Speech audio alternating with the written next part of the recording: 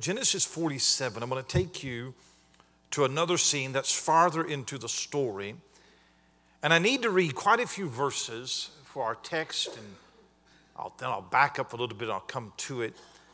But I want you to look at Genesis 47 and verse number 13. And there was no bread in all the land, for the famine was very sore, so that the land of Egypt and all the land of Canaan fainted by reason of the famine. And Joseph gathered up all the money that was found in the land of Egypt and in the land of Canaan, for the corn which they bought. And Joseph brought the money into Pharaoh's house. And when money failed in the land of Egypt and in the land of Canaan, all the Egyptians came unto Joseph and said, Give us bread, for why should we die in thy presence, for the money faileth? And Joseph said, Give your cattle, and I will give you for your cattle if money fail. And they brought their cattle unto Joseph, and Joseph gave them bread in exchange for horses, and for the flocks, and for the cattle of the herds, and for the asses. And he fed them with bread for all their cattle for that year. When that year was ended, they came unto him the second year, and said unto him, We will not hide it from my Lord, how that our money is spent. My Lord also hath our herds of cattle. There is not aught left in the sight of my Lord, but our bodies and our lands. Wherefore shall we die before thine eyes, both we and our land? Buy us and our land for bread, and we and our land will be servants unto Pharaoh, and give us seed that we may live and not die, that the land be not desolate. And Joseph bought all the land of Egypt for Pharaoh. Well, the Egyptians sold every man his field, because the famine prevailed over them, so the land became Pharaoh's. And as for the people, he removed them to cities from one end of the border of Egypt, even to the other end thereof. I'll not deal with verse 22 tonight, so verse 23. Then Joseph said unto the people, Behold, I have brought you this day in your land for Pharaoh. Lo, here is seed for you, and ye shall sow the land. It shall come to pass in the increase that ye shall give the fifth part, 20% unto Pharaoh, and 4 parts shall be your own for seed of the field, and for your food, and for them of your households, and for food for your little ones. And they said, Thou hast saved our lives. Let us find grace in the sight of my Lord, and we will be Pharaoh's servants. And Joseph made it a law over the land of Egypt unto this day, that Pharaoh should have the 5th part, except the land of the priests only, which became not Pharaoh's. And Israel dwelt in the land of Egypt, in the country of Goshen. They had possessions therein, and grew and multiplied exceedingly. Last night we saw how that God orchestrated the circumstances to force the issue of past sin with Joseph's brothers. And we stopped at the point of Judah confessing that God had found out their iniquity, and he was willing to sacrifice his own life before he would repeat the sins of 20 years prior. He was given the chance to abandon Benjamin to a life of slavery, which is exactly what he had done to Joseph, but he refused to live life any longer in the lies and the self-preservation that had driven him for most of his adult life. It is then in chapter 45, the very next chapter, that Joseph reveals himself. There's a very tearful but a joyful reunion. And of course, they were fearful at the first that might Joseph want to exact revenge. He certainly had the power to do so. But they found that Joseph was gracious and forgiving. He assured them that you are safe in my hands. And then in chapter 45, very quickly, the attention turns to the old father that is still living in Hebron.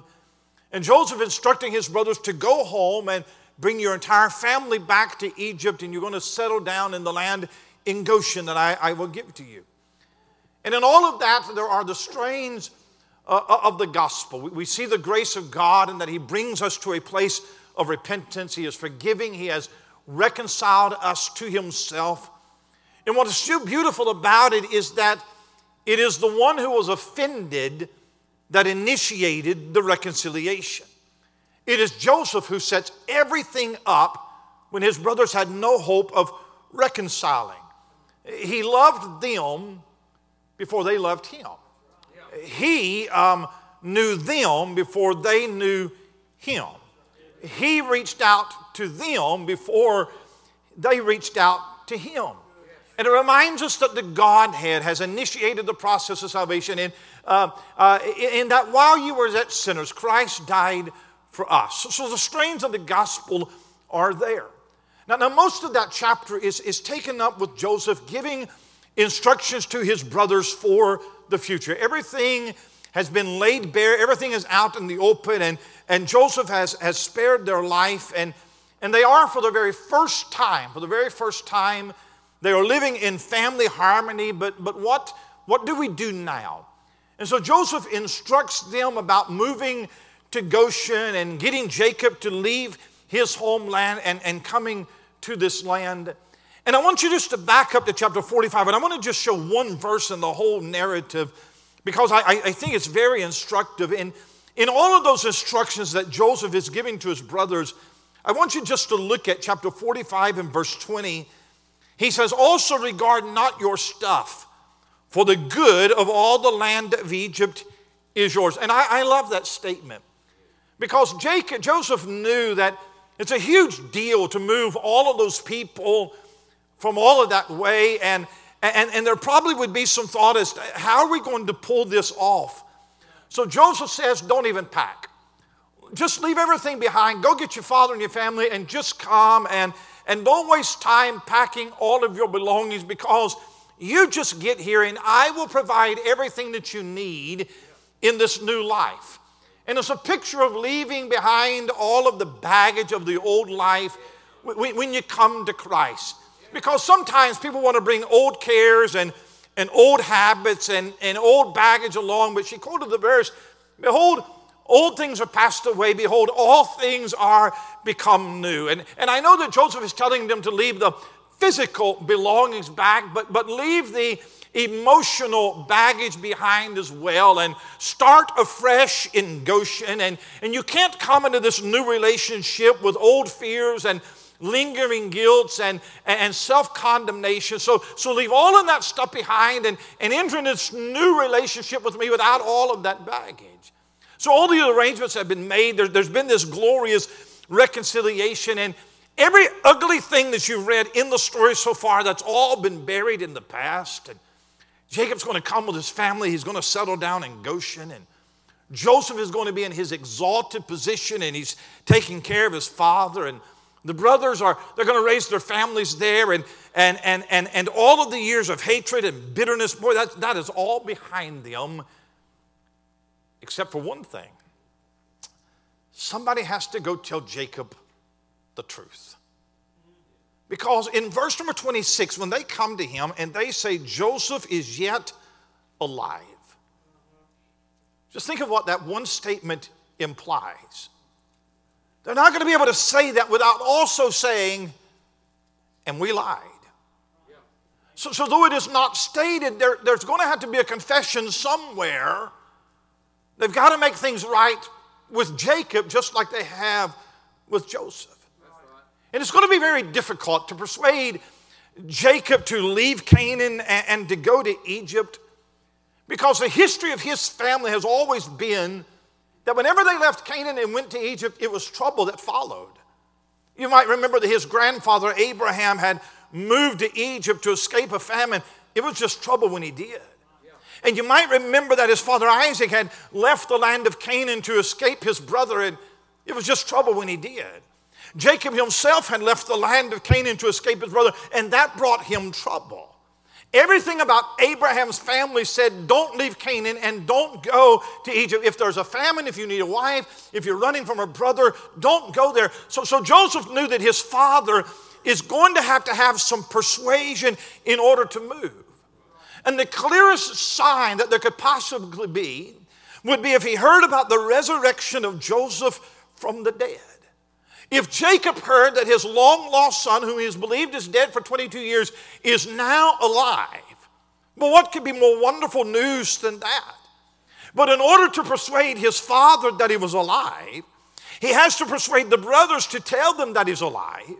And in order to do that, they have to tell him that they're the ones who killed him in the first place. And we're reminded, and I'm not preaching on this tonight, but we're reminded of how that reconciliation rests upon honesty. There's no meaningful relationship without transparency and truth. There can't be any duplicity or any dishonesty.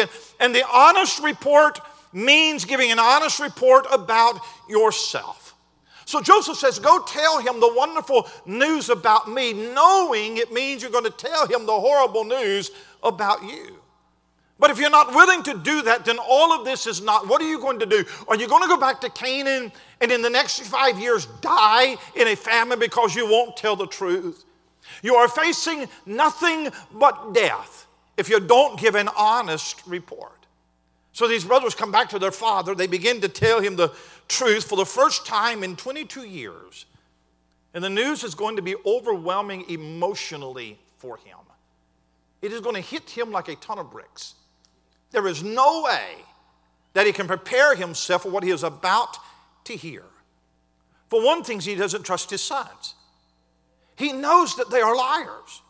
So why would he believe anything that they're going to tell him now? They have no credibility with him. He has spent the last 22 years in disbelief and maybe disappointment in God, and surely he has a bitter and a hard spirit even against God. And I think of the enormity of the news that they're getting ready to break to him, but I think of the beauty of the news they're getting ready to break to him. They come riding up, wagons loaded with grain. They pulled up to the front porch. I see the old man sitting on his rocking chair, dust swirling in the front yard. The boys spill out of the wagons. They make their way up to the front porch. They begin the dialogue. They tell him everything that has happened. And one of the brothers says, Dad, we've got to tell you something. And I don't know how to break this to you, but I'm just going to tell you. Joseph is living. Huh? Now, to believe for him, to believe that Joseph is alive is to believe that Joseph has come back from the dead. You may remember that Abraham, when he offered Isaac on the altar, Hebrews 11 says that he was accounting that God was able to raise him up even from the dead. Abraham believed that God would raise his son from the dead. Jacob had no such hope. And do you know here how many times he told himself that Joseph is dead, and how many times he played that scene over in his mind over and over and over, and it took his breath away to hear that Joseph is yet alive? Can I tell you that you and I have a message that we can take to this world? And here's the message that we can take to this world, is that Jesus Christ died for your sins, but I don't serve a dead Savior. I serve a living Savior. He arose from the grave. He is living. He's trying to catch his breath. He's stunned. Tears begin to fall on his cheeks. And another brother says, but wait a minute, Dad. That's not all. It's not just that Joseph is living, but Joseph is Lord. Yes. You see, the Bible says that he is governor over all the land of Egypt. He's not only raised from the dead, but he is raised in power and glory. And Dad, you're going to see Joseph like you have never seen him before. He's not just alive, but he is the Lord over all of Egypt. What a message to take to this world, that Jesus Christ is raised from the dead, that he's been given a name which is above every name. Every knee is going to bow before him. He's alive, and he's the Lord. Another brother speaks up, and he said, Dad, if I could just add to it, though, he's living, he's Lord. Jacob loves us. He's not angry. He's not bitter. He's not out for revenge. He could have gotten into revenge, but all that he wanted was reconciliation. After all that we did to him, he is full of grace and mercy and forgiveness. That's the message that we have. Hey, he's living. He's Lord. He loves us. And hey, Dad, he longs for us. He wants us to come live with him. In fact, he has already prepared a place for us. He told us to come back and live with him. He longs for us to be with him. What a tremendous message. What a gospel to take to the world. What great news. When you get to Genesis 46, it is moving day for Jacob. Jacob, his son, all the family, 70 in number. They load the wagons. They're headed for Goshen. There's so much in the chapter I'd love to preach. I'm not for sake of time.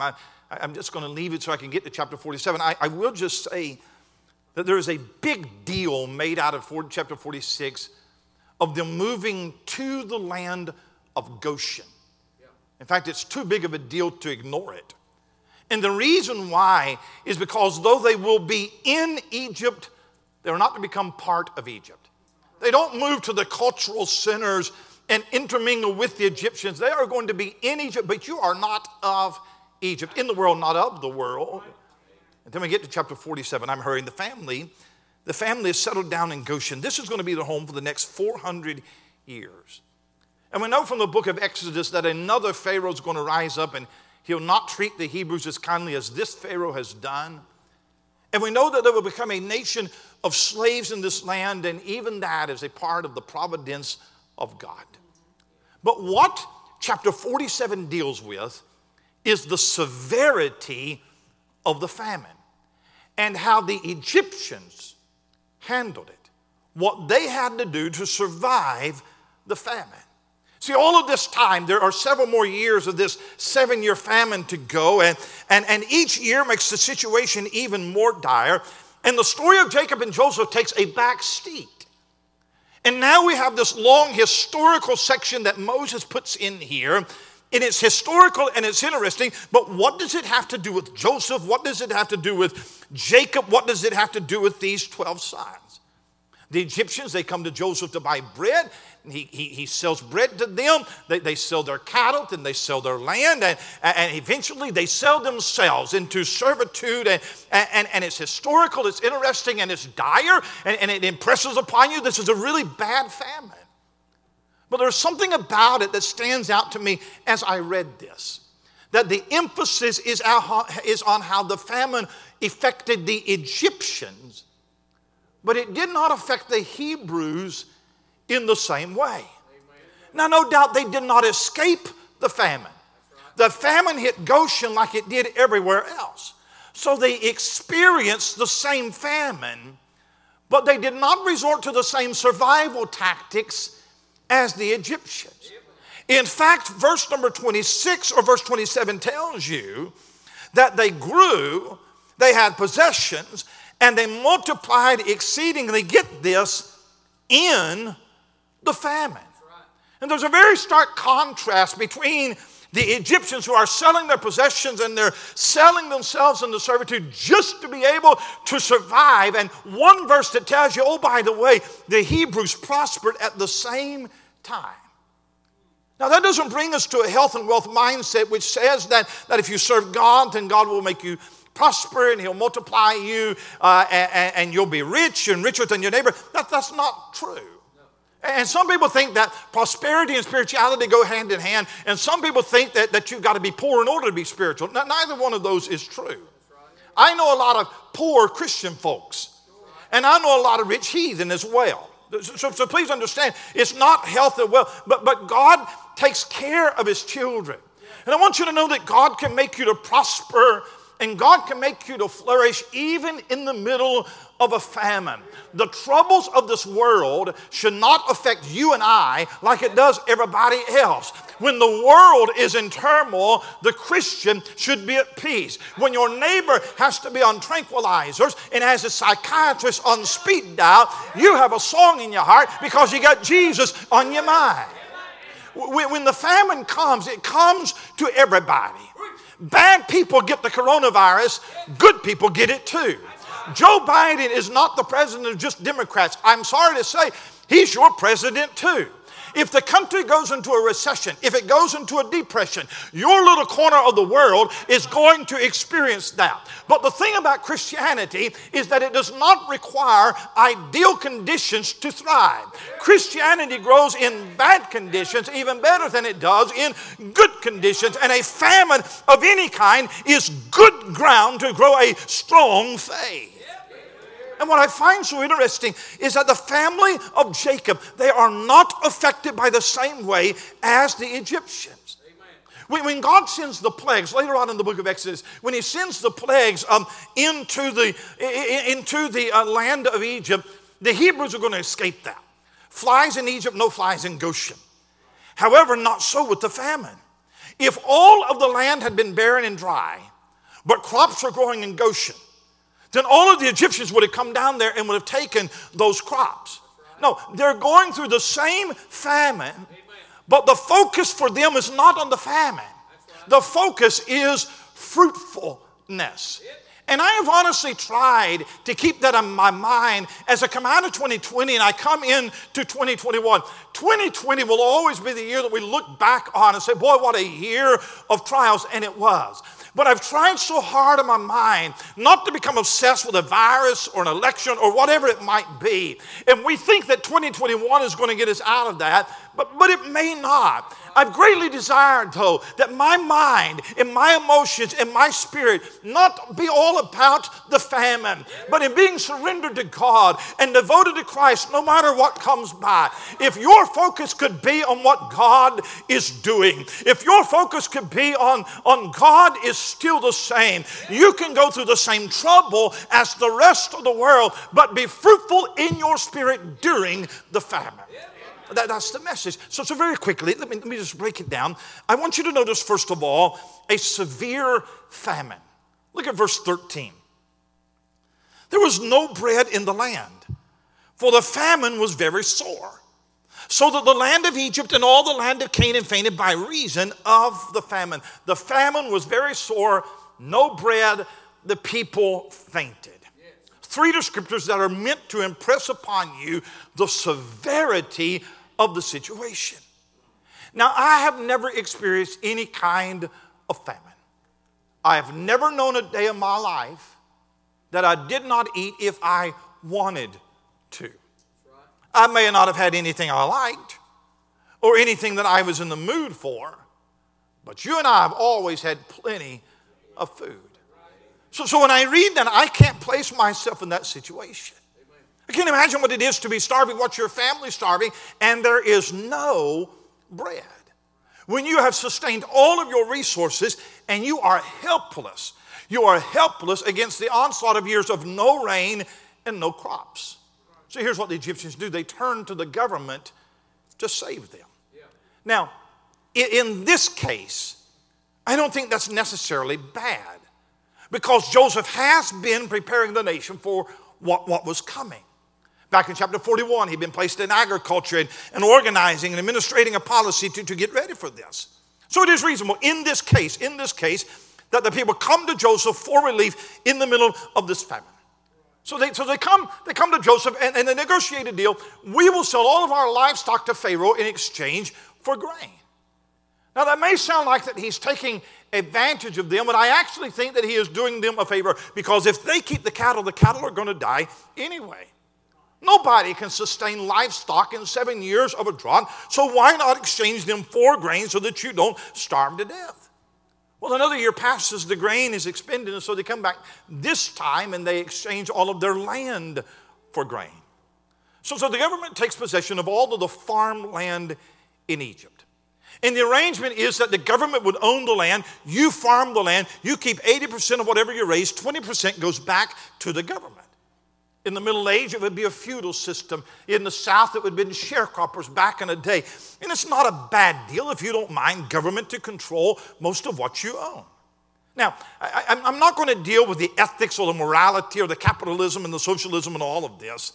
And there's a whole set of arguments that you can read over whether Joseph was taking advantage of them or whether he was fair and equal. I would just give you a couple of points. One, the arrangement is the people's idea. They came up with the idea, not Joseph. The money that they give doesn't go to Joseph. He doesn't make any money off of this. It goes to Pharaoh. It's their idea. The money goes to them. If you look at it in a form of taxation, their taxes amounted to 20%. I'll be honest with you, if you told me 20% flat tax, including income tax, sales tax, the whole 9 yards, I'd probably take the deal. All right? So if you look at it in taxation, not a bad deal. 2, in verse 25, they thank Joseph for saving their life. So they don't feel advantaged. They feel like they've been taken advantage of. And while it's not free market capitalism, it's not communism. That's right. Because they're not forced to sell their livestock and lands. The government doesn't come in and confiscate anything. They didn't come to the government looking for a handout. They're looking to survive. It's not taking land from wealthy farmers to give to poor farmers. It's not wealth distribution. And so I think that it is a fair thing. And with the limited knowledge that we have, Joseph is fair, and he's able to help people out in dire need. So there is a severe famine. But then I want you to notice, secondly, there is a settled family. Look at verse 27. Israel dwelt in the land of Egypt, in the country of Goshen. And they had possessions therein and grew and multiplied exceedingly. And I don't know if Moses meant this as a contrast, but you can't miss the contrast between what you've just read about the Egyptians and what's happening to the Hebrews at the same time. As the famine wore on and as the Egyptians suffered, the family of Jacob, they settled down in Goshen and they began their new life. And though the famine affected the land, there's no emphasis of a famine in their life. If you'll notice in verse 27, the word Israel, and if you'll notice how it moves from singular to plural in the same verse, and I know that Jacob's name has been changed to Israel. Israel will also become the name of the nation. And I believe that this is the first time in your Bible that the word Israel is used for the nation. And the verse is telling us that the family of a father and 12 sons was becoming that mighty nation in the famine. And again, there's no reason to believe that the famine did not hit Goshen. If Goshen had flourished and everything else had languished, then they would have been overran by everybody else. But the family moves in the middle of a famine, and they have as many years of drought and barrenness as anybody else. But the emphasis with the family is not famine. It is flourishing. They settled down. They raised their kids. They worshiped God. They took care of one another, and God prospered them. And what a modern gospel wants to do is to tell you is that God will keep you out of the famines of life. If you listen to Kenneth Copeland or TBN or the like, they would tell you that God's people don't get sick and God's people don't have financial trouble and God's people can command wealth. I want to tell you something. God never exempted you from the famine. He never exempted you and I from the common troubles of a cursed world. But the emphasis of our life should not be the famine. The emphasis of our life ought to be the blessings of God, even in the midst of a famine. This world has plenty of reasons to wring its hands and worry about life and the future, but not so for the believer. We have the promises of God before us. We have a God that can take care of us. We have peace in our heart. We have an inheritance in heaven that cannot be taken away. I have a hope that transcends tomorrow or a virus or a looming economy or anything else. And sometimes we sing it without believing it, but I really believe that I don't know what tomorrow holds, but I know who holds tomorrow. It says that they grew and multiplied exceedingly. If you were a young couple just starting your family out in that famine, you would have reservations about bringing children into that world. If you watched enough news, you might think that maybe we should wait. Maybe this is not a good time. Maybe with all the uncertainty, we should perhaps hold out and see how this world turns. I think that is very bad counsel. Because the command is to be fruitful and to multiply. If you wait for the right time, there never will be a right time. They grew numerically in the famine. Can I bring it home? I really think that it's time for the church to get over the pity party of last year. And it's time for the church to rise up and build, to be aggressive in reaching out and let the church grow and expand and start new ministries and take on more missionaries, even in troublesome times. It is sad. It is sad for me to hear about churches that are struggling through all of this corona mess and trying to figure it out. And some states have corrupt governments and trying to shut them down. We don't have that in Florida. Thank God for that. And there's so many churches that are down in attendance and they're down in visitors and they're down in finances. It's just down, down, down. But did you know that the church has always thrived in the upheavals of history, corrupt political systems and economic recessions and health crises, and while the world may be famishing, the church ought to be flourishing. I really believe that 2021 ought to be the greatest year that your church has ever experienced. Severe famine. Severe famine. You may experience that this year. Settled family. But I want you to notice in verse 28, there's strong faith. Look at verse 28. Jacob lived in the land of Egypt 17 years. So the whole age of Jacob was 147 years. And the time drew nigh that Israel must die. And he called his son Joseph and said to him, if now I have found grace in thy sight, pray I put thee, thy hand under my thigh, and deal kindly and truly with me. Bury me not, I pray thee, in Egypt, but I will lie with my fathers, and thou shalt carry me out of Egypt and bury me in their burying place. It's 3 times in this story that Jacob thinks he's dying. 3 times. This is the first time. He's got another 17 years to live. So Jacob thinks he's dying. He thinks he's getting close to it. Once he moves to Goshen, he enjoys 17 years of watching his family and his grandkids play. But then he calls Joseph. He says, I fear the end is nearing. And he said, I've got a request for you. I want you to promise me that when I die, that you do not bury me in Egypt. A strange request. I'm grateful for the help in Egypt, but Egypt is not my home. I want you to promise me that you boys will carry me back to the burying place, the family cemetery in Machpelah in Canaan, and bury me there. Now, it's a strange request, but it's more than just an old man saying, take me back home and bury me. Because Jacob knew that God had told Abraham that his people would be 430 years in a strange land, but God would deliver them out. And Jacob had a long view of things.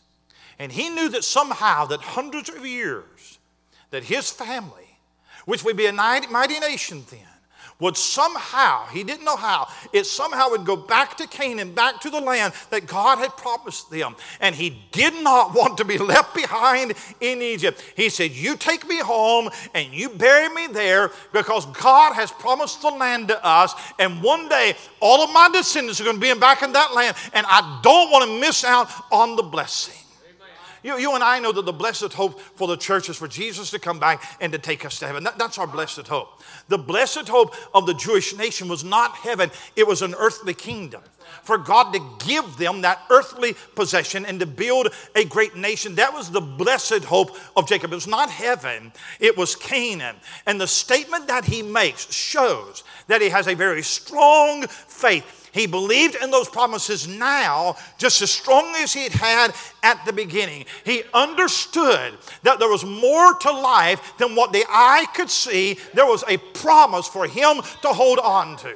I don't know if Jacob knew anything about the gospel of Jesus Christ, but he did know that a better day was coming.